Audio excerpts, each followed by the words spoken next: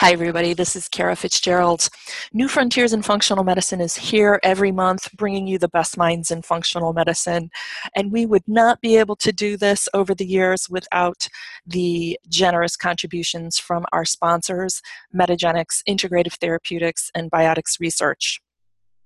The mission of Metagenics is to lead the movement in making personalized nutritional intervention the standard of care in the treatment and prevention of disease and the promotion of optimal health. For over 30 years, Metagenics has been dedicated to scientific discovery, innovative products, unparalleled quality, education, and practitioner partnerships to support lifestyle functional nutrition. For more information, visit Metagenics at metagenics.com. Biotics Research. For over 40 years, the foundations of Biotics Research has been innovation and quality. Their goals remain unchanged: innovative ideas, carefully researched concepts, and product development with advanced analytical and manufacturing techniques.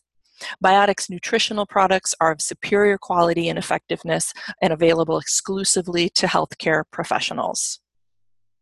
Visit them at bioticsresearch.com. Integrative Therapeutics is focused on inspiring a better lifestyle through better health. By providing meticulously formulated nutritional supplements and valuable resources, Integrative Therapeutics promises to enrich your patients and embolden your practice. Welcome to your Integrative Therapeutics. Find them at integrativepro.com. Hi, everybody. Welcome to New Frontiers in Functional Medicine, where we are interviewing the best minds in functional medicine, and of course, today is no exception. I'm thrilled to be here with a fellow Connecticut resident, Dr. Steven Sinatra. Let me tell you a little bit about him. I'm sure you already are, well-versed in who he is and what he does, but his background: he's a board-certified cardiologist, and he's an assistant clinical professor of medicine at University of Connecticut School of Medicine in Farmington, Connecticut. He's certified as a bioenergetic psychotherapist and nutrition and anti-aging specialist. Dr. Sinatra integrates psychological, nutraceutical, and electroceutical therapies into the matrix of healing. He's the founder of HeartMDinstitute.com, an informational website dedicated to promoting public awareness of integrative medicine, as well as Vervana.com, and we'll provide those links in the show notes. And that's a website focused on high vibrational living and foods. He's been formulating supplements with Healthy Directions for 25 years. He's a fellow in the American College of Cardiology and the American College of Nutrition. I also want to add that he's published many, many, many peer-reviewed articles. He's contributed chapters to many integrative cardiology textbooks, and he has generated lots of superb content for the non-professional audience as well. Dr. Sinatra, it's an honor to be with you. You're a real founding father of our field. Welcome to New Frontiers. Well, thanks so much for that very kind introduction. That was really nice of you.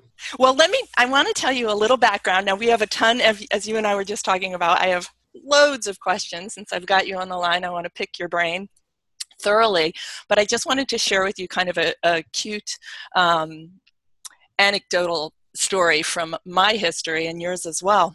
When you were a cardiology fellow at St. Francis, my mom was a cardiac nurse working with you, Noelle Manning. Oh, wow. And okay. she actually helped you set up your first office. Really? Yes. You mean Dr. Landry in Hartford, or? Yeah, was it Liss? Dr. Liss? Oh, well, Liss was one of the attendant cardiologists at St. Francis.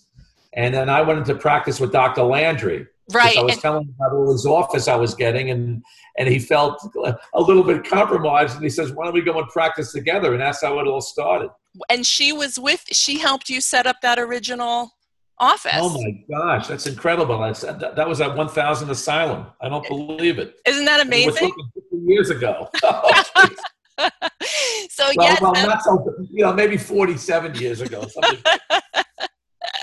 Well, Well, that was my mom, and she used to bring us Wow. to the exercise physiology lab every once in a while. We would end up there. I don't know why, but and it was so much fun. We would jog around the lab, and anyway, maybe our Oh, paths that's crossed when I was sweet. a little one. That's really sweet. Yeah, Isn't that cute? So she it was is. excited. She was actually really excited to hear that I was talking to you today. Oh, that's really nice. Well, Yeah. give your mom my best, okay? I will, absolutely. Okay, so let's jump in. We've got loads to talk about, and you've just been in the trenches here.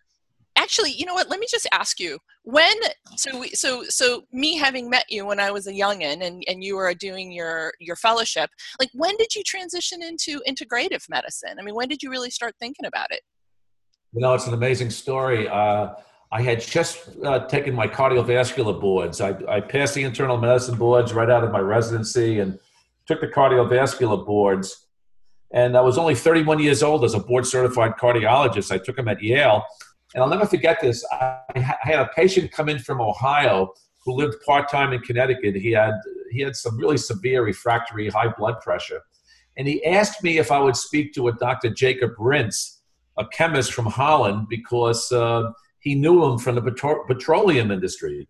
Huh. So I said, sure, I'd be happy to talk to him. So I spoke to this PhD, Dr. Rintz, and he was 91 years old, and he absolutely changed my life because Wow. when I was on the telephone with him, it was absolutely incredible. He was erudite, he was funny, he was sharp. He had no symptoms of Alzheimer's disease. And then he said to me, I reversed my own atherosclerosis. I said, what? You mean you reverse plaque? He goes, yes. I go, how'd you do that? He was talking about omega-3s, vitamin E, magnesium, Wow. phosphatidylserine, Wow. phosphatidylcholine. I didn't even know what he was talking about back then. Wow. And when I got off the phone, I said to myself, well, maybe that was, set up by the angels or something. Maybe I was supposed to hear this conversation. But ever since that conversation, I became, a conventional cardiologist in recovery, so to speak. Wow. Wow. Yeah, he changed my life, and I was so young. So then I started to get involved with nutrition and food and vitamins and minerals. Then I went into a Gestalt psychotherapy training program. I studied with a lot of Fritz Perls psychotherapists from the West Coast. Then on the reading list, I read a book by Alexander Lowen called Bioenergetics, and I thought this would be a perfect fit for me as a heart specialist. So then I did a 10-year training program in bioenergetics and became a psychotherapist. And then when I was in training for psychotherapy, I realized that I was deficient in nutrition. So I took the board examination given by the American Board of Nutrition, and I passed that. And then around that time, I was working with the A4M, and I took the anti-aging boards. So that's how my process evolved. I just started taking more and more training in addition to my training in contemporary cardiology. I just branched down to other areas, and I'm still going to conferences. And it's amazing. I go to conferences to lecture, but lots of times I go to conferences just to learn as well, just like you do. So Yes. it's a great ride for me, and I'm always learning, which is really, really, really special. Yes. Wow, what a spectacular story. So you've been walking this walk really your entire career. Yeah, and throughout my career, I've written about 24 books, either co-authored or authored, and published dozens of articles in the contemporary medical literature and various journals.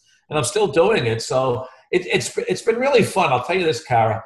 I have learned so much in the last, since I left my practice. When my son was sick, I stopped my practice because I had to deal with that. But I have to tell you, over the last 10 years, I have even learned even more than I thought I learned in the last 30 years. So it's been an incredible ride. And it Yeah. still continues, it still continues. And I absolutely love what I do. The worst thing about becoming a doctor, like you and I, it takes decades to really learn what we're doing. Mm-hmm. And then all of a sudden we're too old, and then we die. You gather all this information, experience, and knowledge that you want to share, but then all of a sudden you're coming to the end of your lifetime. So for me, medicine has been an incredible journey, and it still continues. Yes, and the research is just exploding as we move into systems medicine, and the genome has been mapped, and now we're looking at all sorts of different omics and metabolomics, and it's an exciting time to be in medicine and in science. I Um, think it's going to be very easier, well, easier for you as a clinician with this biogenome project being mhm, deciphered. Remember differential diagnosis that you learned in mhm, medical school? yeah, Well, now you're going to yes, go right to the biogenome, figure out, what pathways patients have, or their genetic weakness lies, and you'll be able to plug them up, with yes. various therapies. I think medicine is going to be a lot easier in the future, as That's pretty opposed. interesting. That's a really interesting prediction. Yeah, it's very exciting. It's like we're at the equivalent of the Industrial Revolution at the turn of the last century. Exactly. Yeah. I mean, look at all the SNPs people have, and with just or the genetic deficiencies, whether it's MTHR or the alleles, the APOL4 alleles. I mean, there are so many different genetic SNPs going on, and sulfate pathways, and the like I said, the MTHFR, the folate pathways, the methyl pathways. Yes. It's so complicated, but yet with the Biogenome Project, I think the newer doctors are going to study this and be able to really hone in on a person's problem right away, right I, away. yeah. We are at an extraordinary and very powerful turning point in truly individualized medicine. All right, I've got one more super quick question, and then I know people are going to kill me if we don't dive into the meat of this. But I'm just curious, since you transitioned into integrative cardiology early on. I mean, how did your fellow conventional cardiologists receive you? I mean, we're in Connecticut. We're extremely conservative. Yeah, it was a tough ride for me, especially when I was chief of cardiology at Manchester Memorial Hospital. Even though I was publishing a lot of papers and writing a lot of books, when I was speaking on coenzyme Q10, or if I was talking about folate or vitamin B12 deficiencies and homocysteine, doctors were walking out of the room. And I was even the director of medical education. So sometimes it was a lonely ride because I felt like I was a salmon swimming upstream, so to speak. All right. Um, I didn't want to convince people, but I thought I was given some gifts early on. I mean, my discovery of coenzyme Q10 back in 1982, when I first dealt with a woman with, as was amazing, Kara, she had postpartum cardiomyopathy. I've only seen a few cases in Wow. my entire lifetime, Uh-huh. but she was in florid pulmonary edema and heart failure. She went from doctor to doctor, was waiting for a heart transplant. She was only 29 years old. She had a 2-year-old and this little infant child of only a few weeks old. And she came to see me, and it was amazing. I put her on coenzyme Q10, only 10 milligrams 3 times a day. And Jeez. after a few days, she was able to sleep through the night without coughing. And after a week, she was able to walk across the room. And then after 2 weeks, she felt so good. And then they found a heart for her 3 or 4 months later. And she calls me up. She goes, "I feel fine. Do I really need this heart?" And I said, "It's your choice." And now she's 73 years old. Oh, So it's amazing. But that was the first incredible case I ever saw with a CoQ10 reversal of cardiomyopathy. And since that time, oh my gosh, I've had dozens and dozens of patients who were taken off heart transplant that's lists. Just, extraordinary. just with just coenzyme Q10. Yeah, but And then when wait. metabolic cardiology came around, oh my God, it was even better, when I Well, was using listen, numbers and let me stuff. just clear, like, I got to clarify this. 10 milligrams 3 times a day? 10 or 10. 100? I started her off on 10 3 times a day. You got to realize when people are very deficient in coenzyme Q10, especially in a postpartum cardiomyopathy, when the infant or the fetus gets it all. Remember that they just suck the mother dry. Even minimal CoQ10, and back then we didn't know about it. I was using low doses, but now I use 100 milligrams 3 times a day. Right, right, right. And some studies go up to, It's 1,000 or more. There's a Parkinson's study out there, I think, using Oh yeah, 3 yeah. The grams. Parkinson study, and then even in the Huntington's chorea study, they were using 2 grams or Mhm. more per day of coenzyme Q10. Geez, I mean, the that's good news about coenzyme Q10, you can take massive doses. Remember this, Kara, the body makes CoQ10, and the body right. makes ribose, and the body makes carnitine. So any of those ingredients, since the body makes it, you can go higher up on the scale because it's very natural for the body. The body doesn't see it as allergic protein, so to speak, you know. Yes, right. And she was obviously absorbing it sufficiently. I mean, no one would give 10 milligrams TID. It's an incredible story. Thank you so much for that, Pearl. And then, the fact that you turned around so many people and they did not require a heart transplant is just amazing. Listen, I was gonna ask you about metabolic cardiology later, but let's talk about it right now. You coined the term. What is it? And let's just jump into it because it's just Sure. a fitting transition. Yeah, I mean, most of us remember from high school biology, ATP. We call it adenosine triphosphate. Mm-hmm. ATP is really the energy of life. I mean, even the German war criminals during World War II knew that if they took cyanide, they can commit suicide within seconds because we only have ATP for 8 seconds.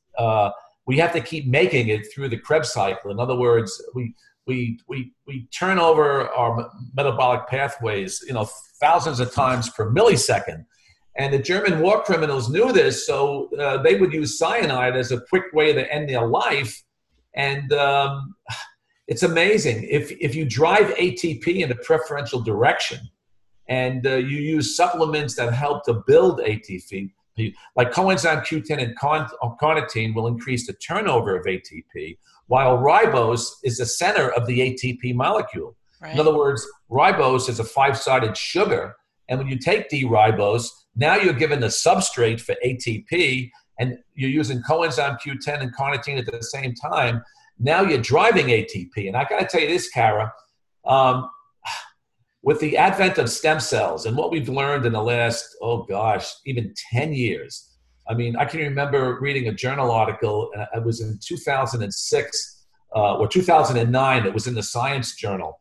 I had this incredible excitement and joy because I believe that metabolic cardiology is connecting with the wisdom of the stem cells of our body, because our body wants to heal itself. It really wants to heal itself no matter whatever we do. And basically, if you can connect the dots and drive the metabolic machinery into the next step, which is stem cell renewal or revival, that's where I think metabolic cardiology is working. There was another article that came out by the same group of researchers in 2017, which showed that our stem cells can even regenerate a damaged heart over a period of, let's say, 40 years. So if I had a patient with a massive heart attack and had pump function or ejection fraction of 10 to 15%, and if I gave that patient metabolic cardiology and they lived another 5 or 10 years, now their own intrinsic stem cells would take over and replace their damaged heart cells with new heart cells. Yes. And that's the excitement of this whole stem cell technology that we've only learned within the last, I would say, decade. So I think metabolic cardiology is really the greatest discovery I ever made in my lifetime. That's extraordinary. I know the workhorse nutrients for you. You've just mentioned carnitine, CoQ, and ribose. And of course, the other pillar is magnesium. Correct. And magnesium, I just want to tell you, magnesium, of course, harnesses those phosphates in ATP.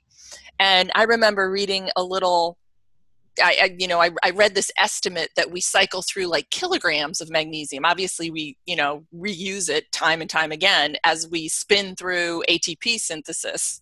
Talk about magnesium and what you think about it. Well, when Jacob Rintz, when I had that phone call when I was only 31 years old, he was a magnesium addict at that point, he told me. Wow. And he started me off on magnesium early.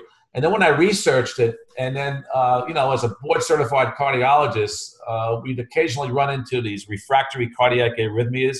Yes. They're horrible. They're called torsades de pointes, where you get a swinging ventricular tachycardia. And one of the only things that would correct that was IV magnesium. So here I was, a board-certified cardiologist, meeting Rintz, or talking to Rintz on the telephone, learning about magnesium. Do you know, Kara, when I was in my early 30s, I was treating ventricular arrhythmias in the CCU and the ICU using magnesium drips in combination with antiarrhythmic medications. So I was using magnesium very early on in my career because it would stabilize the heart and it would lower blood pressure. And now we know it protects, the endothelial cells from endothelial cell dysfunction. So it's really important in atherosclerosis. The problem is that our soils are so depleted with magnesium that if people don't take magnesium as a supplement, by the way, I take magnesium every night. When I brush my teeth, I use 200 to 300 milligrams of magnesium as a chaser, when I swallow my water. Yes. And I have to tell you, I mean, magnesium, I think, is one of the most important minerals in our body. And unfortunately, it's really deficient in the diet. So we need to take it as a supplement. Do you like a form of magnesium? Well, that's a good question. When I was at a CoQ10 conference about 12, 13 years ago, the Australians were talking about magnesium orotate. It's the only form of magnesium that drives ATP in a preferential direction. So when I was working at Healthy Directions, and I make my own vitamin and mineral formulas, I've been doing it for over 30 years. I was the first American to come out with a magnesium preparation that uses magnesium orotate. So the magnesium formula that I use on drsinatra.com is a combination of magnesium orotate, citrate, glycinate, and malate. Okay. So I use different Krebs cycle components of magnesium, and they're very, very good. I have to tell you, magnesium is a vital mineral that we really need in our body. Right. And we need the Krebs cycle components so it's utilized in the body. Well, what about good old potassium? I mean, very important. Yeah. For a cardiologist like myself, I mean, I would have people eating, high potassium foods. A lot of seaweeds are very high in potassium. I like bananas, but the only problem with bananas is, it's pure carbohydrate. So right. we're trying to get away from that. But, there's loads of potassium in potatoes. Again, potatoes are high carbohydrate. But you can get potassium in fresh fruits and vegetables with low glycemic indexes. So, you're not flooding the body with a lot of sugar. Yes. So I'm a big believer in potassium and magnesium in being vital minerals for the cardiovascular system. So listen, not that long ago, we started using ubiquinol for CoQ10, or some of us did, but the original work was on ubiquinone, and that's what you were turning around heart failure patients with. And so, have you thought about using the reduced form ubiquinol these days, or have you experimented with it, or do you still? Oh yeah, look, what do you think? I've been using CoQ10 for let's see, since the early 80s. So I've been using CoQ10 for more than 30 decades. years. Yeah. And I've used all forms of ubiquinone. And when Kaneka came out with ubiquinol, I used that form as well. And I even did my own independent research. I did blood studies in other words, if you have a highly bioavailable form of ubiquinone, which I've used with Raj Chopra. And by the way, we're all going to the CoQ10 conference, which is going to be in New York City this weekend. This will come up again. But I can tell you the patent for ubiquinol is coming off. And I can tell you this, Kara, with 100% certainty that a good quality ubiquinone is as equally as good, if not better, than a good quality ubiquinol. The problem with ubiquinol is that in some people, and I did the independent research, and then somebody wrote in on a Townsend letter. I don't know if you read the Townsend letter, but a long distance runner, when he switched over to ubiquinol, had poorer times. In other words, he could not run as fast on ubiquinol as opposed to ubiquinone. And then I had a world-renowned weightlifter, a female here in Connecticut, who, when I did my independent study, she could not tolerate ubiquinol because she had fatigue. She was begging me to come off it. So I don't know why ubiquinol in the adult population would have these minimal side effects for, in some people, a major. But I will tell you this. I think the only advantage ubiquinol has over ubiquinone is in very, very young children with inborn errors of metabolism, where they have these such genetic deficiencies, like maybe a Friedreich's ataxia or something like that, where they need a more highly active form of CoQ10. So I think in that population, ubiquinol might have an advantage. But in the adult population, no, I am not convinced. And why should people spend more money on CoQ10 when you really don't have to? Right.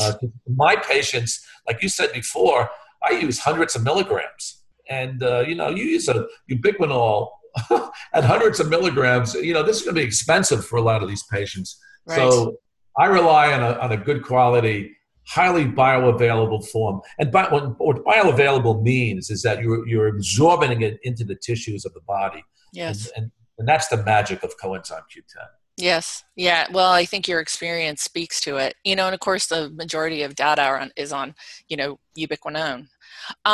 All right, listen, I'm going to ask you, since we're By on the this. way, the patents are coming off, like I said before, ubiquinol, so they're going to be totally equal. And in fact, I wrote a whole monograph for the CoQ10 Association, and I'm sure they're going to discuss part of that at the conference next weekend in New York City. Well, it'll be interesting to see, though, because some of these stories you're sharing are pretty compelling. I mean, I experimented with ubiquinol, but you're right, it's cost prohibitive, and the research is on ubiquinone. So it'll be interesting to see when the price point is more reasonable, like, what, just kind of outcomes with it. Of course. But you're not convincing me to switch, given what you've just said. All right, listen, I want to ask you one other question in the supplement arena, and then I want to talk about, I want to move into nutrition. Clotting and K2. Clotting and K2. My favorite. Okay, go for it. Let's talk. Okay. About 13 or 14 years ago, I met C's Vermeer and Dr. Leon Schragers at Yale New Haven. And one of them was there lecturing on some aspect of vitamin K. And I had dinner with him because it was amazing. Here I am, a board certified cardiologist. I didn't know anything about vitamin K2. And Leon Schragers spent 30 years of his life studying vitamin K2. Now, what is K2? Well, K2 is first of all, there's two forms of vitamin K. There's K1 that's involved with clotting. So if a person, let's say, is on ProTime, or if a person's, let's say, blood is too thin, taking Coumadin, for example, and their ProTime levels are very elevated, you have to be careful, and you have to give vitamin K1. And we've all had that experience of a person being on an anticoagulant where they have to go to surgery and we have to reverse it quickly. Now, vitamin K2 is different. Vitamin K2 literally takes out calcium out of, let's say, blood vessels where it doesn't belong, and it puts it back in bones where it does belong. And Medequinone 7 is a very bioavailable form of vitamin K2, much more bioavailable than MK4, for example, that's sold in lots of different vitamin formulas. It really doesn't work as well as MK7. But when I met Schragers and C's Vermeer, these two Dutch scientists, it was like meeting the Dutch chemist years ago, all over again. They had this incredible aha. I said, this is the greatest stuff I've ever came across. They presented the Rotterdam study, which showed that people would have aortic aneurysms, and people in Holland who were eating cheeses that contained vitamin K2, they literally strengthened their blood vessels. And it was absolutely amazing. So ever since I met these two scientists, I actually brought vitamin K2 to Healthy Directions. And since I met them, I take 300 micrograms of vitamin K2 every day. I had 2 EBCT scans, by the way, Kara, which has plaque and coronary vessels. And my last scan, I was 0 again. So I just feel that. And by the way, I have a family history of cardiovascular disease. I lost my dad when he was 74 of an acute type 1 dissection of the aorta. And at postmortem, he was riddled with atherosclerosis. So for me, taking vitamin K2 is a lifesaver in the fact that my scans have not shown calcification of blood vessels. So that's the miracle of vitamin K2. And it's one of those must-have supplements. And anybody with a family history of coronary disease, I put people on vitamin K2. And I put people on vitamin K2 with, and if they have a handful of risk factors, for sure. And if anybody wants to take K2, I would not discourage them at all, because, as you know, for both men and women, especially women, Yes. coronary artery disease is a leading cause of death in women. So Yes. vitamin K2 is a very important nutrient. And not only will it, help to prevent heart attack in women, but the most feared disease in most women today is osteoporosis. Yes. And now vitamin K2 is going to strengthen the bones in women. So I just feel it's one of those magical nutrients for all women and most men. Yes. Yeah. Absolutely. All right. So then 300 micrograms you're taking. Are you Yes. changing that when you're working with somebody with atherosclerosis, or you're thinking about bone density, or is that what you think is the sweet spot for? Yeah, that's the sweet spot. I was on the phone with Mark Houston the other day, and he takes 500 micrograms, and Well, that's close. that's a big dose. I mean, 300. And the Dutch researchers commented on 300 as well. So, Okay. But by the way, even if I would be happy if somebody took 150 of vitamin K2, as long as it's MK7. It has to be metaquinone 7.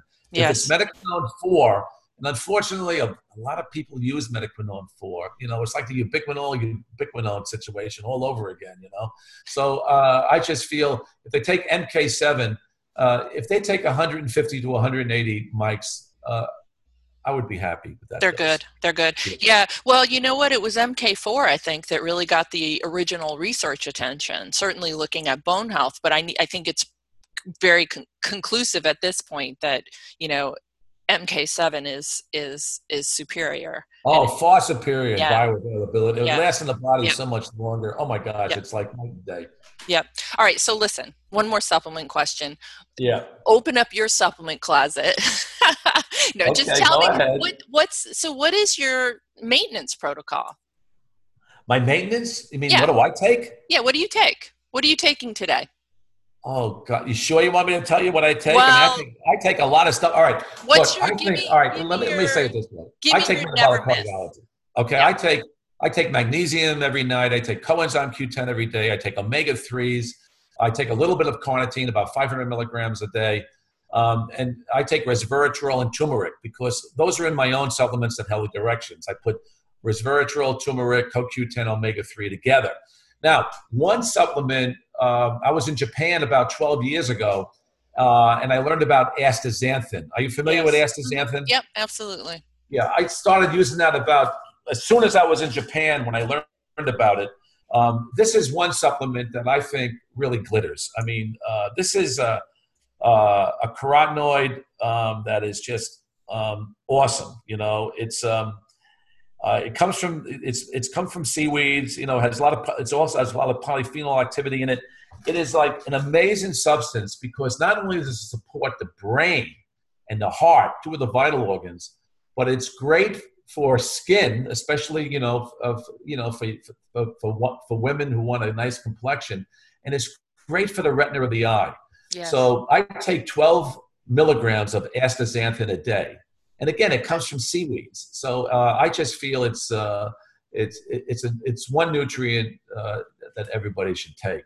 In addition to CoQ10, omega-3, a good multi and stuff like that. Yeah. Okay, good. And I think we can access some of that information on, your generally recommended protocols. And folks will put it in the show notes along with links, and we'll definitely grab as many of the citations as Dr. Sinatra is mentioning here and do our best to just populate the show notes. Incidentally, you've got that really nice article you published earlier this year with Mark Houston, Deanna Minnick, Joel Kahn. Oh, yeah. Recent science and clinical application of nutrition to coronary heart disease. This is in the Journal of American College of Nutrition, January 2018. It's a free full text. So we'll put a link on that, or we'll just put the PDF on the show notes. So yeah, really nice review article. Yeah, even though I was a third author on that, Kara, I really worked hard on that article. And I have to tell you, Mark killed himself on it. Yeah. The bibliography in itself was very, very painful. I have to be honest with you. It was a tough article, and I've published a lot of articles. Dense. I mean, it's dense. There's no doubt. It is. It is. It's a great paper, though. It is. And I was arguing with my authors because some of the authors, they didn't agree with coconut oil, and some of us agreed, but we had a little dissension among ourselves. But all right, we were sort of positive neutral on coconut oil. Oh, is that all right? That's awesome. Yeah. We're going to get to coconut oil. We're going to talk about saturated fats here in a minute, I hope. We've got so much to cover. We'll have to do a part 2. But anyway, I want to talk about nutrition. And, the Predimed study, that 2013 New England Journal of Medicine, where they put the Mediterranean diet to the test. And they had, some pretty amazing outcome. And there was a lot of olive oil used in one of the study arms. But talk about this study and just, give me the big picture snapshot and what you're thinking about. Okay. All right. Well, with a last name like Sinatra, I have some Italian, actually, my grandfather came from Sicily. Well, New York Italian. I can hear New York Italian. I know, New York. But I have to tell you, I grew up on olive oil. Thank God my grandfather put me on olive oil as a young child. And I developed a taste for olive oil very, very early on. And then, if you look at the oldest populations in the world, the Mediterranean basin, as well as the Okinawans, the southern tip of Japan, they're very close. They're only a couple of months apart. But the average age of a Mediterranean in the Mediterranean basin is around 84.7. And Okinawa is a little higher, closer to 85. And with 6 years ahead of the average American, so to speak. So I believe that olive oil is the secret sauce of the Mediterranean diet. I mean, there's no question. And several years ago, there was an article that came out that blew me away. It was another article that gave me this incredible aha, that I had this glow in my body, so to speak, after reading it, where research has demonstrated that olive oil could reduce inflammatory gene expression. Now think about that, Kara. Yes. We all have inflammatory genes. And we've learned this again in the project, in the Biogenome Project that got released when 3 guys won the Nobel Prize back in 1993. So, it's still relatively new. And now that we know that olive oil, extra virgin olive oil, can reverse inflammation in the body. So when the researchers at the Predimed study were given, one set of participants 4 tablespoons a day of extra virgin olive oil versus the American Heart Association diet. And again, nuts. Remember the studies in the 7-Day Adventists who are vegetarians who eat a lot of nuts. A lot of nuts contain a lot of, good nutrients and monounsaturated fats where you don't need much insulin to metabolize fats. That's why fats are good for you. You don't get the inflammatory response of insulin. But the 7-Day Adventists and who ate nuts, and the same people in the Predimed study who ate a lot of nuts, that class and the olive oil class had less heart attack, less stroke, less hypertension, less Alzheimer's disease. It was absolutely amazing. So when I read the study, and we needed speakers for the American College of Nutrition, and I'm on the board of directors, about 3 or 4 years ago, I invited Dr. Gonzalez, the lead author of the study from Spain. I invited him to speak with us, and I believe we were in California at the time at the American College of Nutrition. And the day we spoke on the podium together was a day I started taking 4 tablespoons of olive oil a day. Wow. And I got to tell you, even in one of my businesses, I actually manufacture olive oil from companies in California. I'm afraid of the European olive oils now because a lot of the olive oils in Europe are cut with canola oil, which is pro-inflammatory. And the unfortunate thing is you can have a 75% extra virgin olive oil, 25% canola, and the label will still say 100% extra virgin. That's horrible. Yes. You do not, canola oil is good for machines, then it's not good for humans. So anyway, I'm a big believer in California extra virgin olive oil. And by the way, Kara, the California Health Growers Council even certifies, so on our olive oil bottles, for example, we have the certification from the California Growers Association because I believe olive oil is very medicinal for the body. It lowers blood pressure. It makes small particle LDL more fluffier. It raises HDL. It does everything right for the body. It's absolutely amazing. You know, it's funny because I was actually going to ask you about olive oil because we know that it's compromised now. Quality is compromised, and yeah, I agree. My solution has been to go with California source at this point, unfortunately. Well, make sure you send me your address, and I'll send you some nice flavored olive oils. Oh You my know, with goodness, garlic I and will. rosemary. I have so much fun. I have so much fun with olive oils and pasta sauces. You wouldn't I believe. can't wait. I can't. I'll send you my address every day for the next week. Yeah, Joanne's going to send you. I'll tell you this, Kara. I've been involved with vitamins and minerals for more than 3 decades because I got into it early because of Jacob Rintz, right? Yes. But the hardest thing in the country right now is eating healthy food. Yes. So, well, I've been working on healthy foods now for 4 or 5 years. I mean, the GMO problem is horrific. The BPA problem is horrific. The Yes. mercury and lead problem in the food. I mean, it goes on and on and on. But, we got to educate the public about healthy eating. It's the most important thing you can do to your body. And with all the insecticides, pesticides, and chemicals in the food supply, oh, Yes. you really got to be careful. Yes, yes. Okay, so let me ask you a couple of questions that I had when I was reviewing the Predimed study before our conversation today. So they had one arm, swimming in olive oil, 4 tablespoons a day. They would give them a liter a week. I thought that was pretty interesting. You'd go pick up your liter of olive oil every week. And then the other arm they were eating mixed nuts, basically. Correct. But then what was interesting to me, and so they showed some pretty interesting turnaround. There was about a 30% reduction in both groups for cardiovascular deaths, and then stroke was actually reduced more. It looks like it was 46% in the nut group versus 33% in the olive oil group. I don't know if that looks like it would have achieved statistical significance. Is that correct? Oh, absolutely, yeah. Yep. In other words, what you're trying to say is that the nut group and the olive oil group are very similar. Yeah. Whether one had less stroke and the other had less heart attack or less death, it doesn't matter. Whether you did nuts or olive oil, as opposed to the American Heart Association diet. Was that their control? Was the American Heart Association? Yes, that was a control. Yeah. That was a control. And remember, the American Heart Association diet, unfortunately, there's a lot of carbohydrate in it. They don't like fat. I like fat because the insulin situation. Yes. So basically, if you like a lot of healthy organic nuts, go for it. If you want a lot of healthy olive oil, I tell my patients to go for it. Yes. Just do it.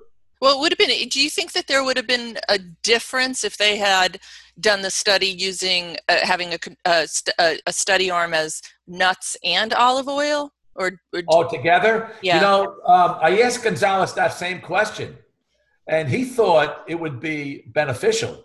Yes. Almost like if you took, for example, for the brain, I use CoQ10 and omega-3 for the brain. Yes. But when I learned about the synergism of turmeric and resveratrol, that's why I mix those, because Alzheimer's and memory disorders are astronomical in our country. A lot of it has to do with the EMF and the insecticides and pesticides. I mean, we can get into that conversation later, but protecting the brain and the heart are the most sensitive mitochondrial cells in the body. So those two are the most specialized, but yet the most sensitive to the environment. Right. Yeah. So I hear you. So nuts and olive oil together, which of course many healthy eaters are consuming together, that would have an added bonus, as Gonzalez thought. And then, if you throw in, I mean, I know they encouraged the consumption of seafood in the study, but if you actually threw in a controlled amount of omega-3s, you've got that addition as well. And they actually didn't recommend that many vegetables. I think 2 servings or more a day. Right. So I mean, you could, as we fine tune it in our practices, I mean, these numbers would just go up. Correct.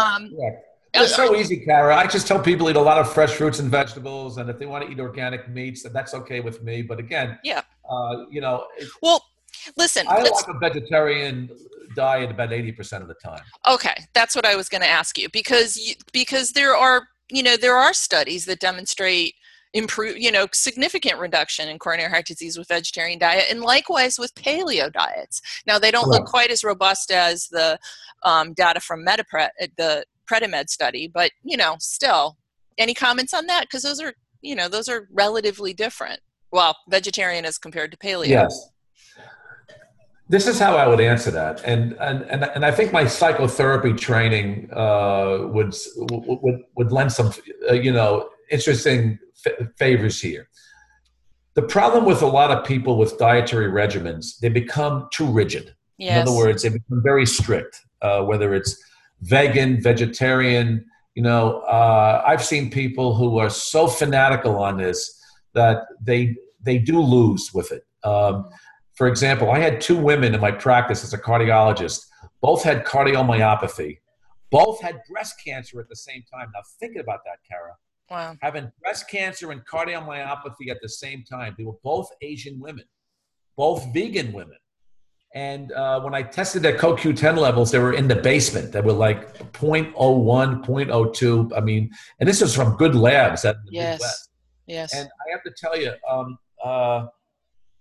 when it comes to dieting, the worst thing you can do is just become so rigid where you cut out, you stay on certain foods over and over again.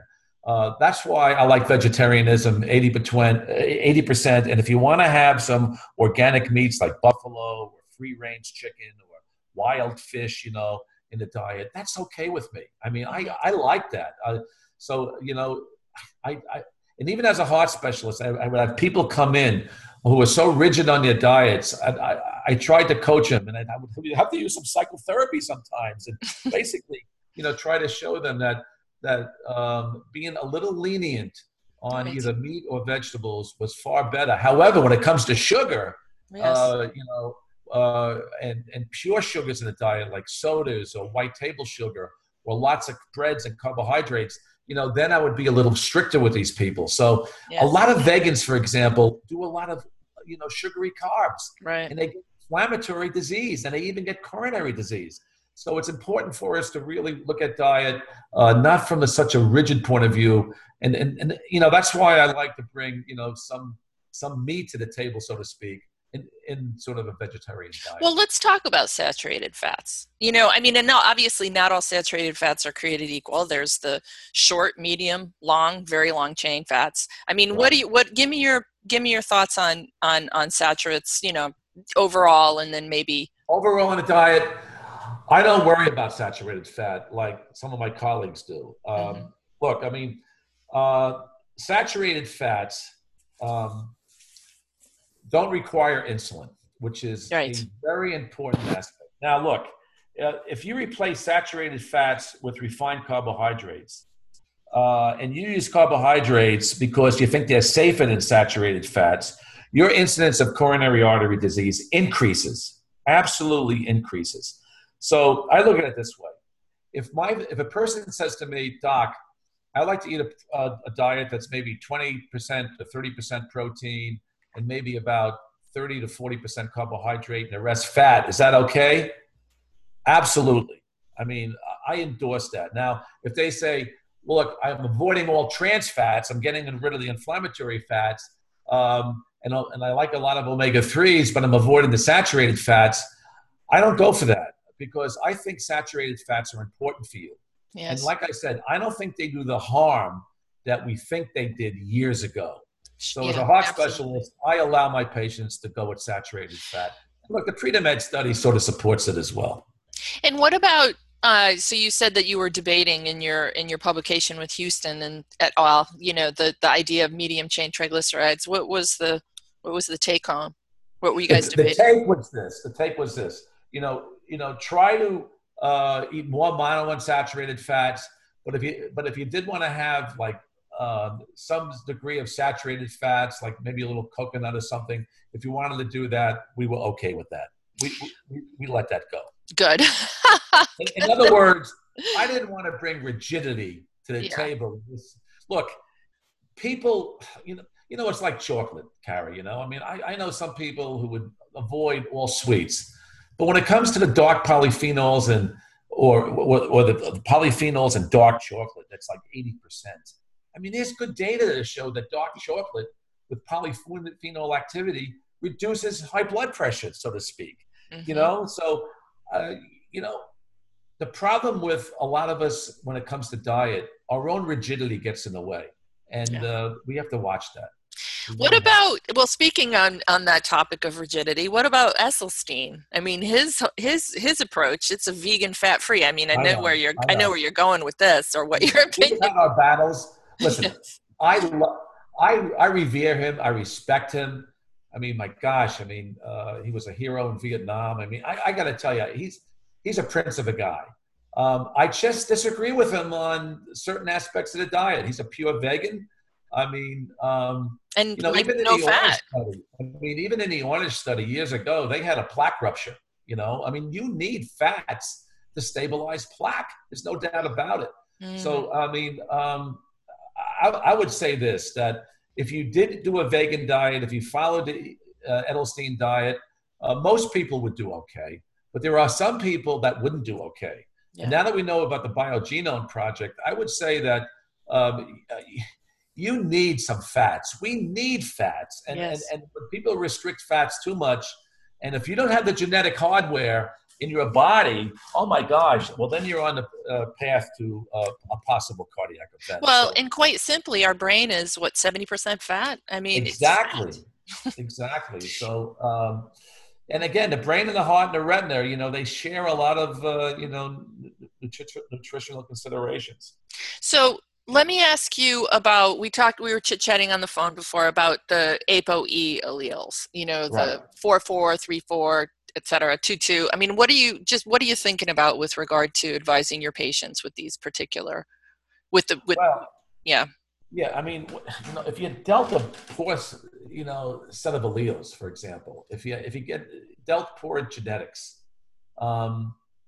this is something that people can possibly interfere with diet. In other words, if you don't have the genetic structure, and if you're prone to memory disorders or like Alzheimer's disease, then I would tell people to really, beef up the omega-3, increase coenzyme Q10, increase carnitine, use acetyl L-carnitine, use resveratrol, use turmeric. So in other words, if you get a bad set of genes and you know it, and I would tell them to drink less alcohol, use less sugars. So sometimes these genetic maps can cause a lot of undue stress because we think we're going to be doomed. But on the other hand, it gives you a blueprint to work from so you can do something in the environment to protect yourself. Yeah, that's right. If you dealt a bad set of genes, it's not a death sentence. Now you have the knowledge to combat it on the environmental level, and you can choose your diet and your supplements wisely. And actually more and more research is coming out demonstrating just that, and specifically with the APO3/4 and, turning around risk because, with diet. All right. Definitive word on alcohol. I thought it was kind of interesting that the Predimed study allowed 7 or more glasses of wine a week. You could have quite a bit of alcohol. You could have quite a bit of alcohol, and they still got these really amazing numbers. What's your comment? I mean, there's studies coming out all the time with, differing conclusions with regard to it. So, well, they allowed 7 drinks a week, right? Seven or more. 7 or more. Greater than or equal to 7 glasses a week of wine. That's like a glass a day. That would be my max. I always tell people when it comes to wine, every other day is really the best. A glass or 2 of wine every other day, give your body a rest. Look, let's face it. The French paradox demonstrates that the French have an average cholesterol of 260 to 270, but they have the lowest incidence of heart disease in Western Europe. And we think it's the resveratrol and the red grape or the wine, for example. They're drinking a lot of red wine. And this protects you from coronary artery disease. However, the French have the highest incidence of cirrhosis in the world. So, we have to look at these and say, okay, moderation is the key. It's almost like going back to the vegetarian diets, these pure vegetarian diets. We cannot be rigid. And the same thing is true with alcohol. I mean, a little alcohol is okay, but too much alcohol definitely has a downside. Right. Definitely has a downside. Right. So I don't want people drinking alcohol if they don't drink alcohol. I mean, even my patients would come in and say, Dr. Sinatra, should I start drinking wine? I would say, no, don't do it. Why Yeah. drink if you don't have to? But I would put them on supplements. I'd put them on resveratrol and things and omega-3s and things like that. But if people want to drink wine, that's okay with me. And again, as long as they're organic and a lot of wines have sulfites, too many sulfites, too many insecticides, pesticides. But if you can do a nice organic wine with some nice phytonutrients in it, I'm all for it. All right. I have a few more questions for you. We're way over time, folks. I appreciate you hanging on. I know this has been a really interesting podcast. Give me a rundown. I guess me being a lab geek with my laboratory background, give me a rundown on the labs that you're thinking about that are the essential investigations you're going to be making on your patients. Well, I mean, when I was practicing cardiology, I always looked at inflammation. I mean, yeah. I never believed in a cholesterol theory of heart disease, although small particle LDL and LP little a, small particle LP little a is really the truth about cholesterol. And I wrote that in my books, The Great Cholesterol Myth, and, that's all available. But, when it comes to, this whole cholesterol theory and this whole LDL situation, we just have to be careful in the sense that we can't focus on cholesterol too much, because if you focus on the LDL in the body and primarily focus on that, some of these people may be eating far too many carbohydrates, for example, and they may throw fats out of their diet. It's like throwing a baby out with the bathwater. So, Kara, it's just important to realize that I really feel when it comes to heart disease, inflammation is the key. Mm-hmm. So what I go after, I can look at inflammatory mediators in the blood, like homocysteine, for example. LP mm-hmm. little a, I mentioned it before, mm-hmm. is highly inflammatory. In fact, LP little a is like a small cholesterol particle with a disulfide bridge. Not only is it highly inflammatory, it causes blood clotting. Yes, so yes. When I check people for LP little a, I would want to reverse it, and I would use lumbrokinase and nattokinase and things like that. Okay. Fibrinogen in postmenopausal women, horrible. If fibrinogen levels go up, you got to reduce fibrinogen. And if you have a lot of serum ferritin in the body, that's a pro-inflammatory mediator as well. So, I mentioned homocysteine, and these inflammatory mediators. Now, high blood sugar is an inflammatory mediator. So we need to look at the blood. And then there's myeloperoxidase and newer ones. I wrote about that with my son Drew in the recent article in the alternative therapies. But there are so many inflammatory mediators that you can go to your doctor, and especially somebody like you who came out of the laboratory. You can measure these inflammatory mediators and neutralize them. And when you do that, you're doing your patient a lot of good. It's not just LDL and HDL, which a lot of patients think it is. There are more potent inflammatory mediators in our body than dysfunctional HDL or small particle LDL. Yeah, absolutely. Well, and thanks for that pearl around how you lower LP little a. I mean, I lean on niacin. I certainly have tried a lot of vitamin C, a la Pauling, but I didn't see the turnaround. But lumbrokinase is the best guy. And how are you dosing it? I basically tell people to take 2 capsules a day. I mean, I have no affiliation with the company. It's a Canadian company. It's called Boluke, Boluke. I think you can get it online. And I think they've done the best research on LP little a. And perfect. I just use it because LP little a is the real cholesterol story, like I mentioned before. That is the real story. So, you're certainly one of the pioneers in you're just such a pioneer, as you've shared your extraordinary experience and stories with me today, which I just really appreciate that we diverged, because it was so inspiring to me. A lot of new students studying medicine. There's a whole lot of student naturopathic doctors to be listening, and there are plenty of medical doctors transitioning into functional medicine who will tune into our podcast. So just from your journey, what would you say to them about this this amazing journey they're embarking on. Any words? Yes, yes.